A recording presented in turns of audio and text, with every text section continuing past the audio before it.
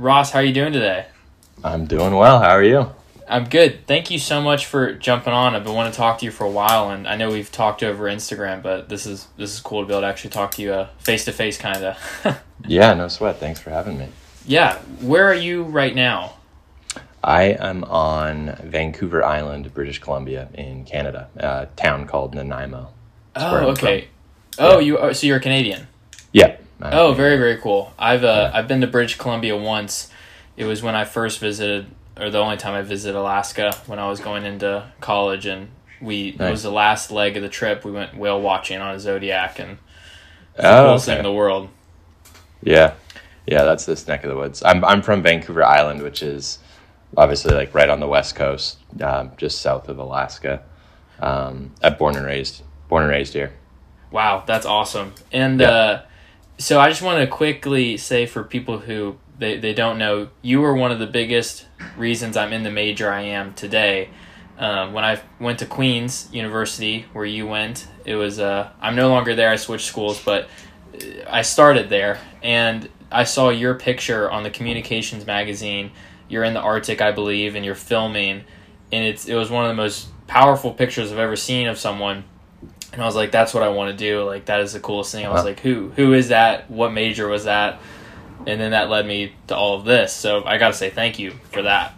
Oh, that's really, really nice of you. Thanks. Yeah. Queens was great. I loved it there. How did you go from living in Canada to finding Queens? How does that work? So I was a lacrosse player Oh, growing okay. up here, and I ended up getting a deal to go to Queens, and kind of like the rest is history. But I mean, I can't think of a more different place to go to. Like at that age, I think I was really wanting something different and wanting to go somewhere else in the world, and lacrosse gave me that opportunity to do that. So grew up in British Columbia and then ended up in North Carolina. It was pretty cool. That's a huge difference. Yeah. Yeah, I grew up. I'm from Florida. That's where I am now, and Hmm. just from Florida to North Carolina was a big change for me too. But they have a great athletic program at that school, and that's why I was there too for triathlon. And it's cool how that school brings a lot of people in because of athletics from all over. Yeah, it's amazing. I mean, it's just, it just opens, yeah, it's athletics, but it just opens so many more doors than just that. Like, I would not be doing what I do today if it wasn't for, given the opportunity to go somewhere like Queens to for Really? So education. what did they Yeah. do for you that changed your path?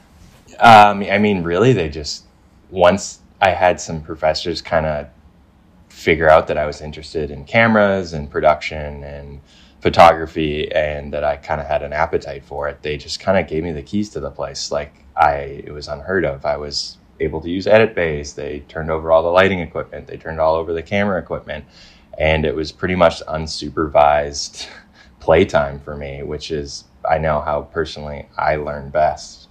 Just give me some stuff and I'll figure it out, kind of deal. So I'm not exactly like formally trained, but I was able to just be given the tools, and I just figured it Yeah. out. And I think that's the beauty of a small school like that, is that they can do that because they really can get to know their students. And I Right. think that's definitely a plus of going to a school like that. Were you big into photography and videography before you went there, or was it just something you were kind of interested in?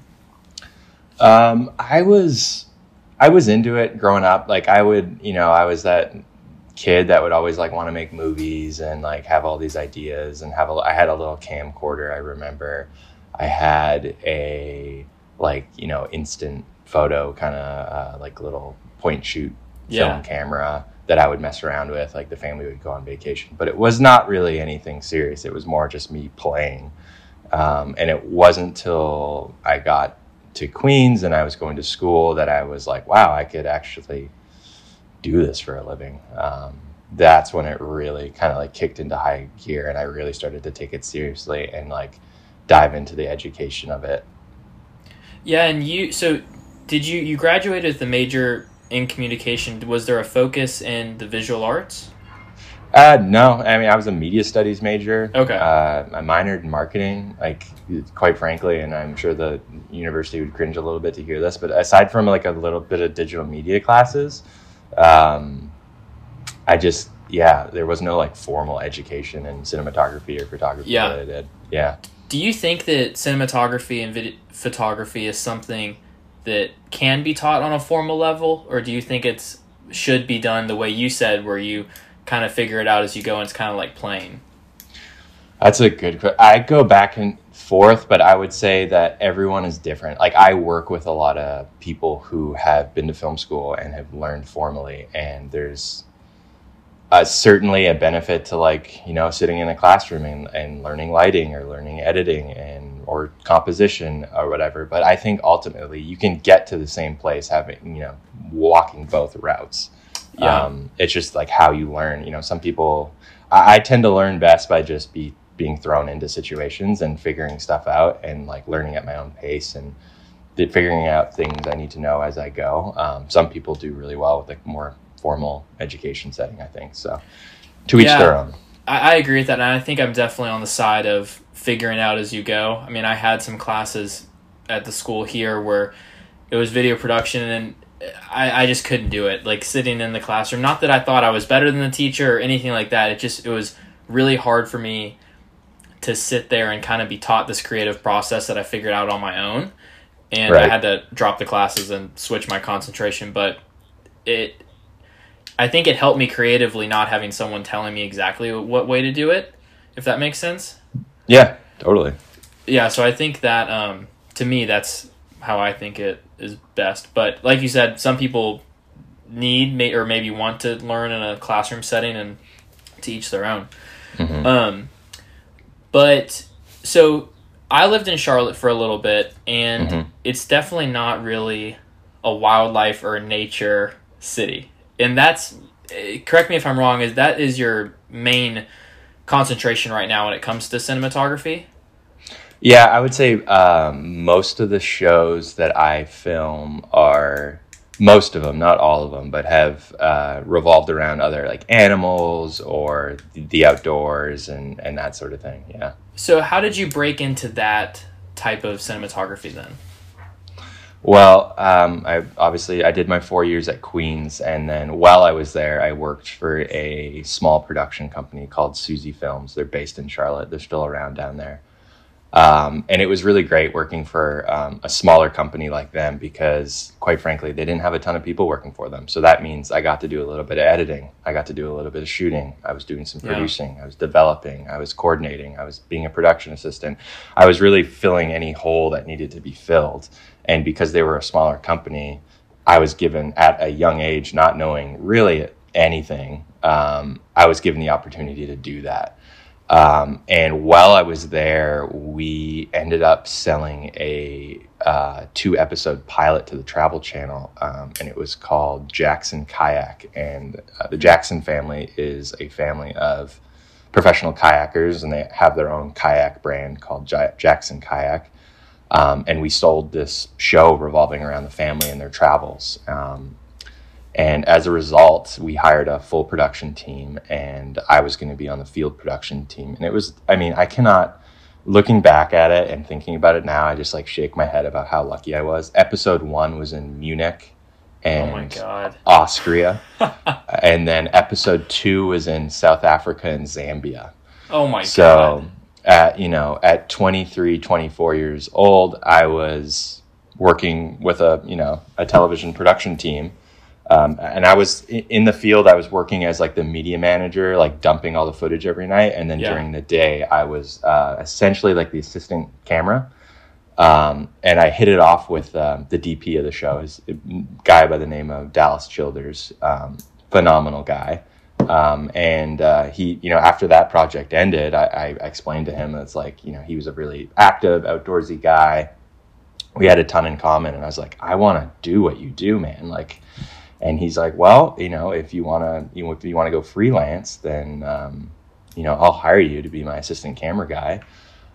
So I ended up, after that project wrapped, I left Suzy Films and I went freelance, and I started working for him. And my first show with him was a National Geographic show called Dr. Oakley Yukon Vet, which filmed both in Alaska and the Yukon in Canada. Wow. And it revolves around a woman, Michelle Oakley is her name, and she's a wildlife veterinarian, and she is a badass. And I was cutting my teeth up there with them as an assistant cameraman on that show for a couple years.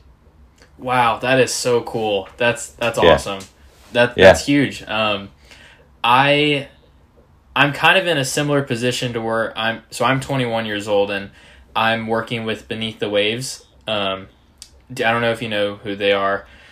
They're a shark conservation group. They do a lot of work on like Shark Week. Dr. Austin Gallagher, who's the head of it, he's on the Discovery Channel, like all that stuff. And they're awesome. I went on a trip with them a few months ago as kind of like just to test me out, see how I am photography wise, and then they liked it. And now I just got back from a trip from the Bahamas with them, and then I have another one on the 5th, and I'm literally like, I'm 21 years old and I'm getting to shoot with this company and I'm using their red Komodo in the water. I'm like, how did this happen? Like, it's the craziest thing. Yeah. And I would say like, it's good to be cognizant of that and like give your head a shake sometimes. And cause doing this for a living can sometimes be stressful, but like to take a moment and think about how lucky you are and how you're doing what you want to do is a very good thing to do. What was the outfit in the Bahamas you were working with? So they actually just acquired their own research vessel. So we were living on the boat, and that's what we were doing everything on. So we don't have to like use any charter anymore. So we just take the boat's name's Tigress, and so that's what we use now. That's super cool. Yeah, I did some work. I did some work for Shark Week production a number of years back in Mexico, and it was amazing. It was whale sharks off the coast of Cancun. It was amazing. That's kind of what I'm working towards, like, because one of the guys who's a similar role to what you have for Beneath the Waves, he also has his own freelance media company. His name's Sammy Catan. He's amazing. He has just recently gotten to do a Shark Week episode with them, so I'm hoping if I keep paying the dues and keep working at it to get there, because that would be epic. Yeah. It sounds like you're on your way. Yeah, I'm trying, man. It's like you said, it can be stressful when, especially if you're swimming around with a big tiger shark or something like that. But it's worth it when you're looking at it all later. It's crazy. Exactly. Yeah. If you weren't doing this, was there another job or career that you thought you'd be doing when you went into college?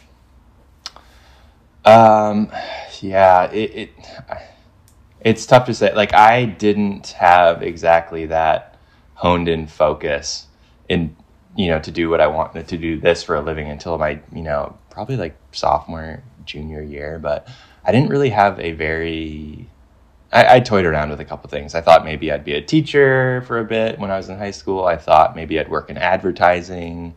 I really didn't know. And quite frankly, I cannot imagine doing anything else for a living. This is what I do. This is, more or less what I think I'm best at. And I guess the answer to that question is no. I wonder if creative people in general kind of go through a similar process of not knowing, because I think when you see someone who's like a lawyer or a doctor, they kind of know for a while that that's what they want to do. Like even someone in like middle school, they're like, oh, that's what I want to be. But I feel like you rarely hear people in middle school, high school, sometimes college even, being like, oh, I want to be a professional photographer when I'm older. Like it takes a longer time, I think, for that to like develop. I mean, I think it just doesn't seem like realistic. You watch TV, you see the stuff, and you're like, people do that for a living, and I think it took a while for me to like realize that and meet some of them and work with some of them that I was like, this is what I want to do. This is for me, and it's feasible to do it. Like I can make a living doing this. It took a while to like for that to really click in, I think, for me. Yeah, it's definitely a weird thing, because it's not like that's something you see at career day. You don't see a wildlife photographer, a cinematographer, but you look TV and you see all these shows and everything occurring, and they're like, well, someone has to be behind the camera shooting that. Exactly. So that job is there. You just kind of have to go find it. Right. Yeah. Is it hard for you, or has it become easier for you to find work, or are you on a pretty consistent basis with like an agency or like a company that you work for now? It like builds up over time. So I do not have an agent, but pretty much how it works is at this point I have like a lot of producers and executive producers and mainly production companies and networks that I'm familiar with that when they have a project that they think I might be a good fit for, I get a phone call and it kind of goes from there. Most of the stuff I do thus far in my career, I've done a lot for Discovery. I've done a lot for National Geographic. I'm starting to work a lot more for Netflix now. I've worked for Animal Planet. I've worked for Travel Channel. Those are, I worked for Disney Plus, Nat Geo show. I recently was a director of photography for. But that's kind of like my wheelhouse. So those are the kind of shows I typically get a call for. And it's mostly focusing with like animals and landscapes. Mostly, yeah. Like I've just done 2 seasons of a show where I was the director of photography for a show called The Wizard of Paws.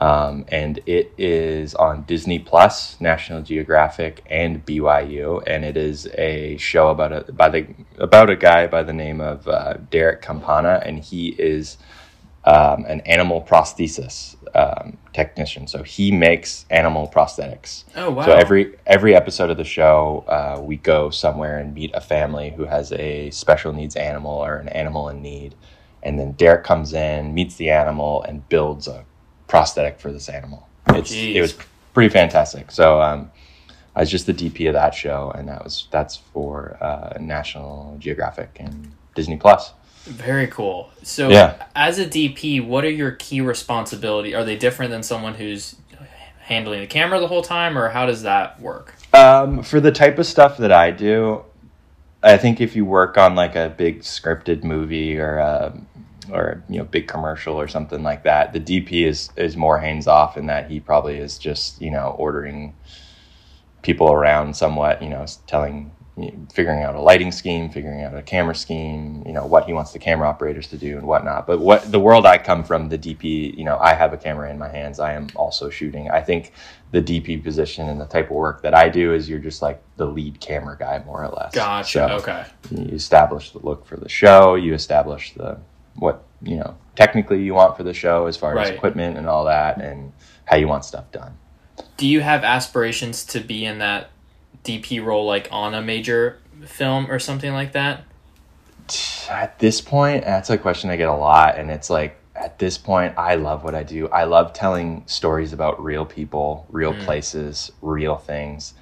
I don't have a very big appetite at the moment to sit on a set and work with actors. Not that there's anything wrong with that, but it's just not my cup of tea. I like being in the thick of it. I like being out there. I like being in real situations, like I said, with real people, telling real stories.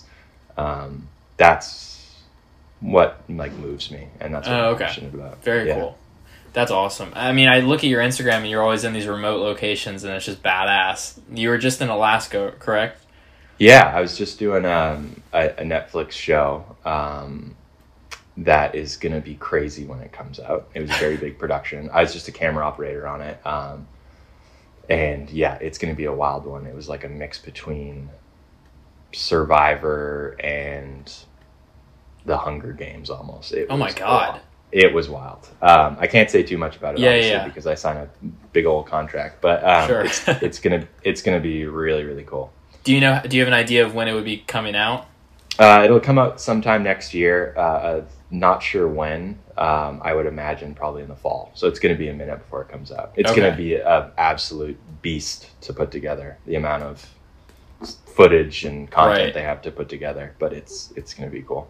Will you be a part of that editing process at all, or once you turn the camera off, you're good, you're done?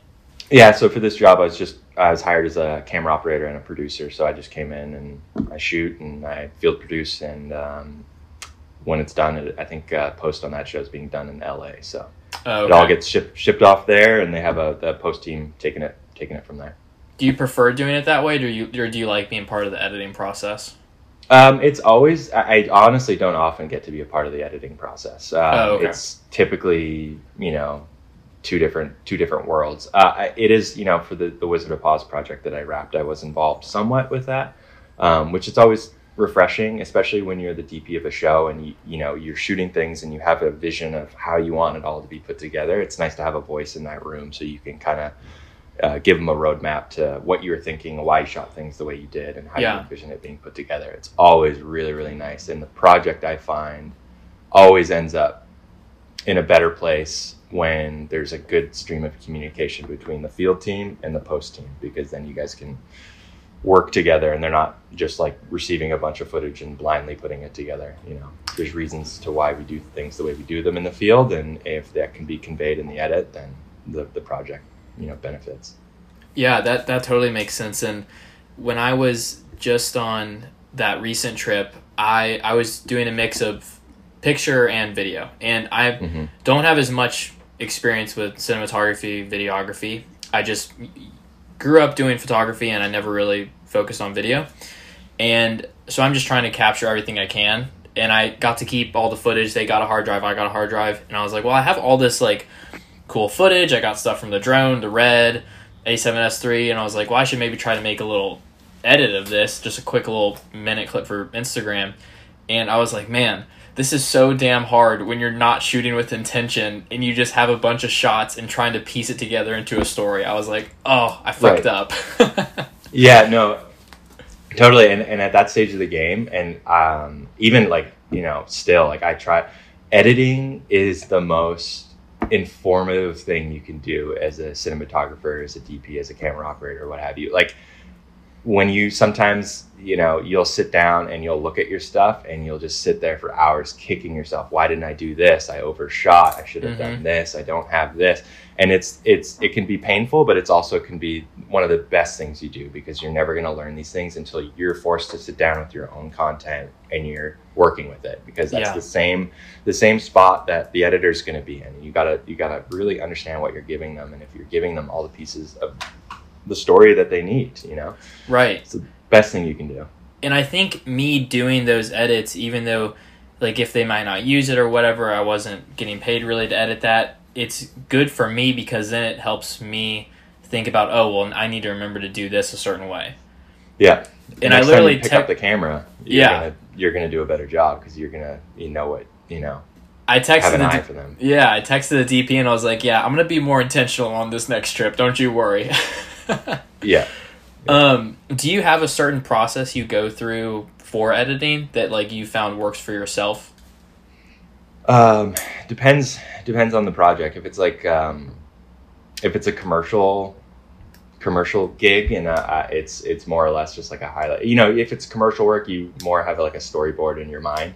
And then when you go out and shoot, you'll kind of be putting together that storyboard. So the first thing I'll do is like gather all my footage. I cut in Premiere mostly, and I'll just start piecing it together, and how I have it storyboarded, and knowing what I have shot, just kind of like piecemeal put it together.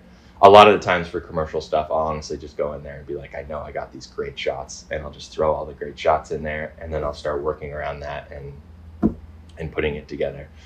For more documentary reality stuff, it can be a beast, because you have tons of footage and you've shot a story, but you got to condense it or manipulate it or craft it in a way to like fit in a time slot or something like that. So the first thing I would start with for that kind of project is audio, and putting together kind of like the how you want it to sound, and then you can start overlaying visuals on top of it. Yeah, that's one thing that a lot of people have stressed to me, is that audio is the most important part, which I never really knew, and now it's like, oh, I need to really figure that part out. Yeah, and it's another beast, man. It is another beast. I've worked on a lot of projects where I don't have my own audio guy, and I'm doing it myself in the field, and I've done projects where I work with the beautiful people of audio that make your life so much easier and certainly make me worry a lot less. And they got like the boom mics and stuff and all that. Yeah, I have a mixer, and they'll be able to run channels of audio into their mixer as well as having a boom mic. So like some of these shows, like that Wizard of Oz one I mentioned. I think my audio guy Adam Doria, he's out of Kansas City. He's phenomenal. He'd be running, I think, 6 channels of audio from transmitters to his bag.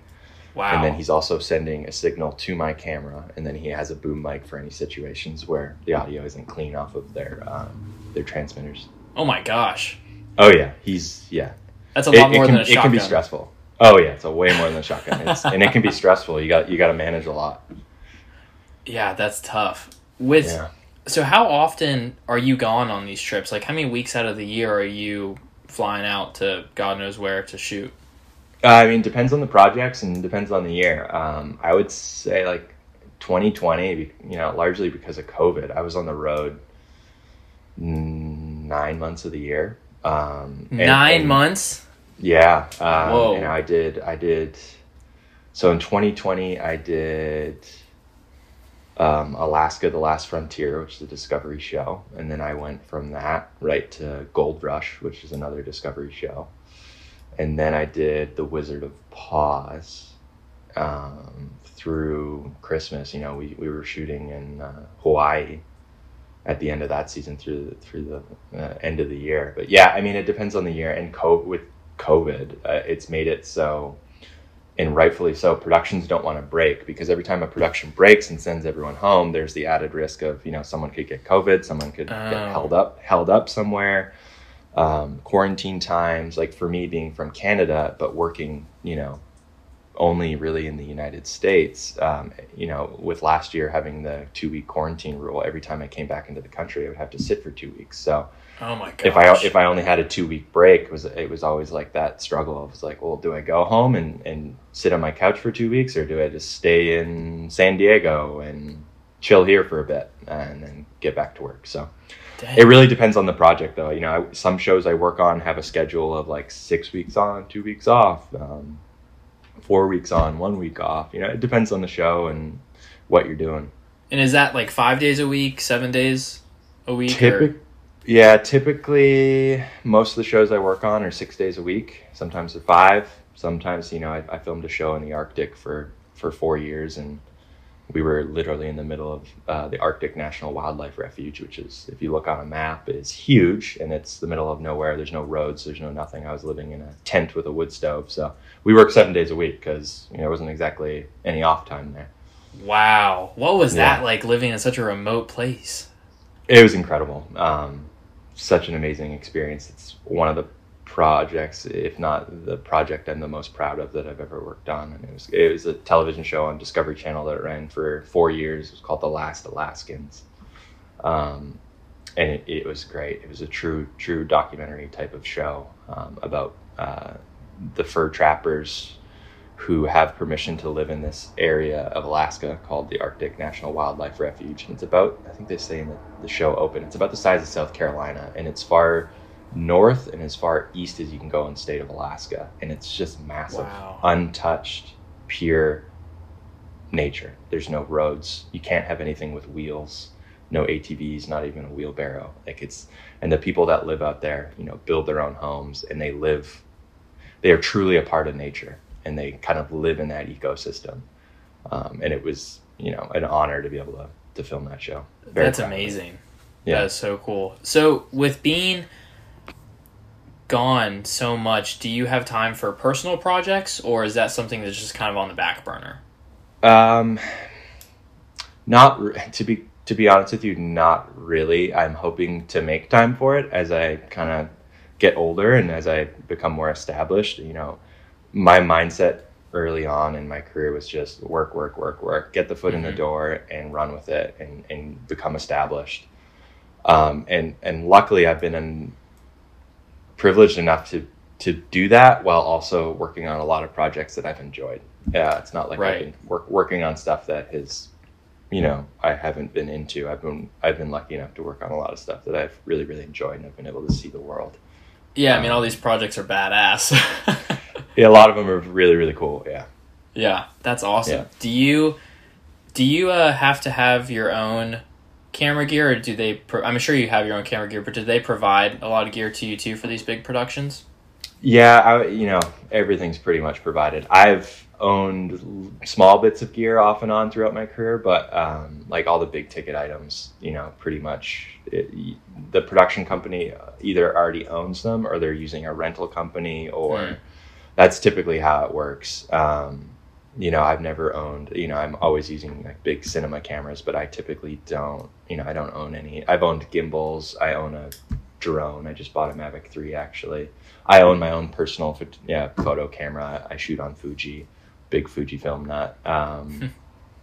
But pretty much everything is there when I get there. Because like Netflix, don't they use a lot of red stuff now?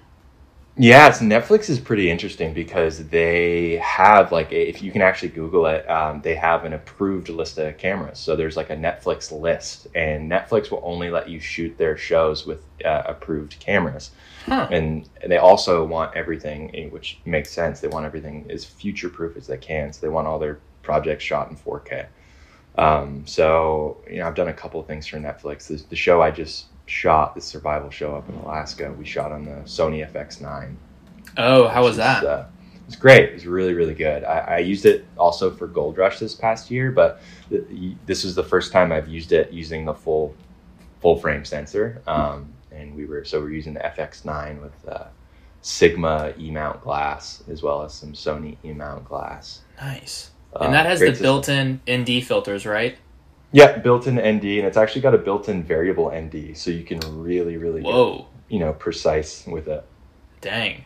How did that camera compare to other cinema cameras you've used?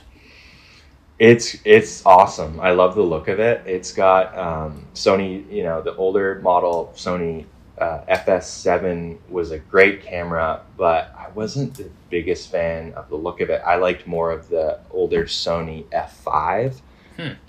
And this FX9's got its look is more like the F5, and I really, really like it. It's really cinematic. It's very, very beautiful. I love the look of it.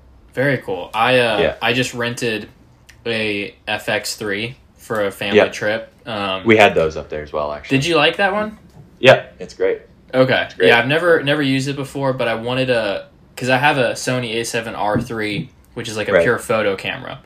Yeah. And it crushes in that, but it's not the best for video. So I wanted another camera that I could have to focus more on just video. Yeah, that's a great camera. It's essentially just a Sony A7S Mark III, but it's got a more video-centric build to it, I guess. It doesn't have a viewfinder. Yeah, it's got the built-in fan and stuff to make it not overheat. Yeah, exactly. And it does 4K 120, which is nuts. 10-bit video. Yeah, it's really nice. I used it a lot whenever on this show I just finished. Whenever we were these people we were filming had built their little like huts or whatever that they were living in, and they were really tight and really small and really dark.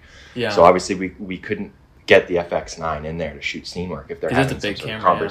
Yeah, it's a big camera, a big lens. It's got a big footprint. So having the ability to be like, okay, we're in a tight spot, or I'm doing something in this weird spot, I can grab the FX3, I can crank the ISO to 12,800, and it's still crisp and it's still usable. Oh, that's so cool. It just gave us the versatility to do those kind of things, which is awesome. I know, it's crazy how much they can pack into cameras nowadays. It's such a small size. It's scary, yeah. I mean, like you look at GoPros too, and Beneath the Waves uses them for our deep sea cameras that they'll drop thousands of feet, and it's obviously in a different casing, but that's what they use, and they have like 1 or 2 lights down there at the bottom, and you can see some crazy shit, and it's just off of a GoPro. Yeah, I know, and it's only getting better. It's exciting. I love it. I love to nerd out on that stuff.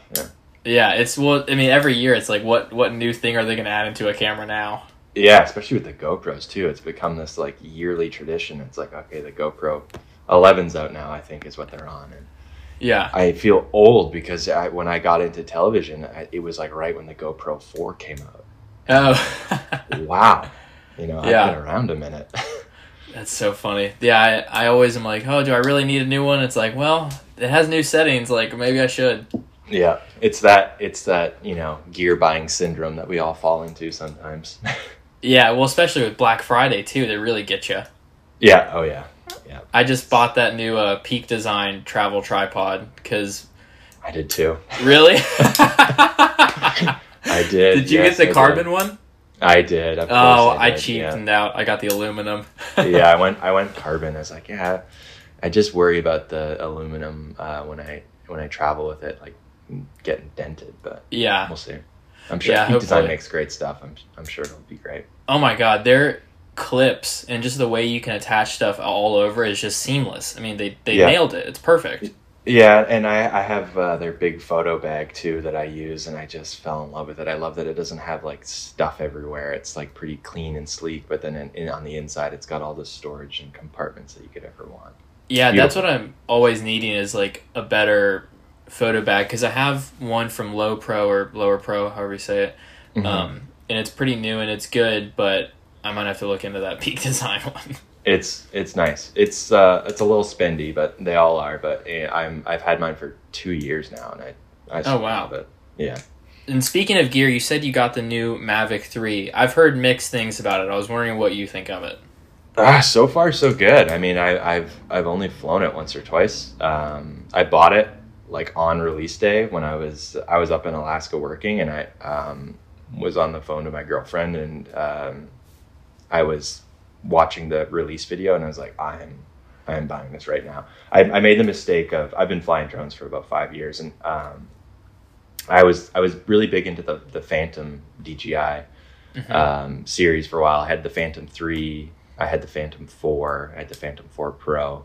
And then when the Mavic 2 came out, I didn't buy it. And I ended up kind of kicking myself because I ended up using it on every production that I worked on for the next 3 years. And I was like, I could be making some money and have my own drone, but I They didn't buy use it that right away. drone for those big productions? Oh yeah, That's totally. crazy. Especially the type of stuff in Alaska you do, because a lot of the time I'll be trudging around the bush with my camera in a backpack, and having the Mavic, I can just toss it in my bag, and it's pretty low profile, and you can get it up in the air really really quickly. So in for those type of shows, it's absolutely crucial. I've flown bigger stuff for sure, but the Mavic's great, and that's why I splurged for this new one as soon as it came out, and so far so good. Did you get the smart controller as well? Yeah, I went full in, man. Wow, that's a little investment right there. Yeah, It's yeah, so cool though. yeah. It's so far so good. Can't wait to play with it more. Can't give you an Awesome. in-depth review yet, but Yeah. it's so far so good. I just have the Mavic Air 2, and I love it though. I mean, it definitely gets the job done for everything I do, and So fun. totally, yeah, they're awesome. Yeah. One last question I had for you is, what advice would you give to someone who wants to not maybe necessarily be a wildlife cinematographer or a nature cinematographer, um, but someone who just wants to be in the creative world as a career in photography or videography, let's say? What advice would I give? I would say, and for instance, when I have spoke at Queens, I say this to students. It's like, I'll tell you what I did to get where I am, but don't think that there's an exact roadmap to get here and to do this. Everyone's going to have a different story on how they get to where they want to get creatively. I would say, so keep an open mind to that, and work your butt off. That would be it. My advice. If this is what you want to do and you're passionate about it, educate yourself, learn, strive to get better. It's not like you reach a level and you're like, okay, I'm good. I'm good at this. You have to stay current. You always have to get better. And if it's truly your passion, you'll be always interested to do that and improve your skills and get better. It's you're signing up for a lifetime of learning. So Yeah, there's just work definitely hard. a lot to learn. I mean, you can go on YouTube and look at 20 videos and learn 20 different things just from that alone. I mean, Exactly. yeah. And like even like when I talk to someone like you or someone like Sammy, who's the big time, he's a DP as well. It's always fun to gather more information and learn stuff because I'm still getting into it and trying to obviously progress. Yeah, and that'll never stop. Yeah. And if it does, something's wrong. Yeah. Because the way this industry works is like, you always need to be getting better. You can always improve. You can always there's always something to be learned, and it's beneficial. Yeah, I was taking pictures one day at the beach, and this guy he tells me, he's like, "Yeah, I mastered landscape photography, so I'm focusing more on portrait work." And I was like, "Dude, shut Nonsense. up!" I Yeah, just that walked. is I was like, "This is ridiculous." Yeah, that's nonsense. You can have different focuses. Like when I started, I was also like photography wise, I was really into landscapes, really into landscapes. And I was like that for probably like 2-3 years. And then I feel like as I've gotten older and my tastes have changed, I'm into different stuff now, but I have by no means mastered anything really. Yeah. And I don't think any of us ever will. Yeah. I'd be scared to think that I'm a master at anything. Yeah. Jack of all trades, master of none. That's the goal. Yeah, exactly. Well, Ross, thank you so much for taking some time out of your day. I really appreciate you coming on. You've seriously been a huge inspiration to me, and I can't thank you enough. Oh, thanks so much for saying that. Yeah, and thanks for having me. Yeah, have a great rest of your day, man. Thanks.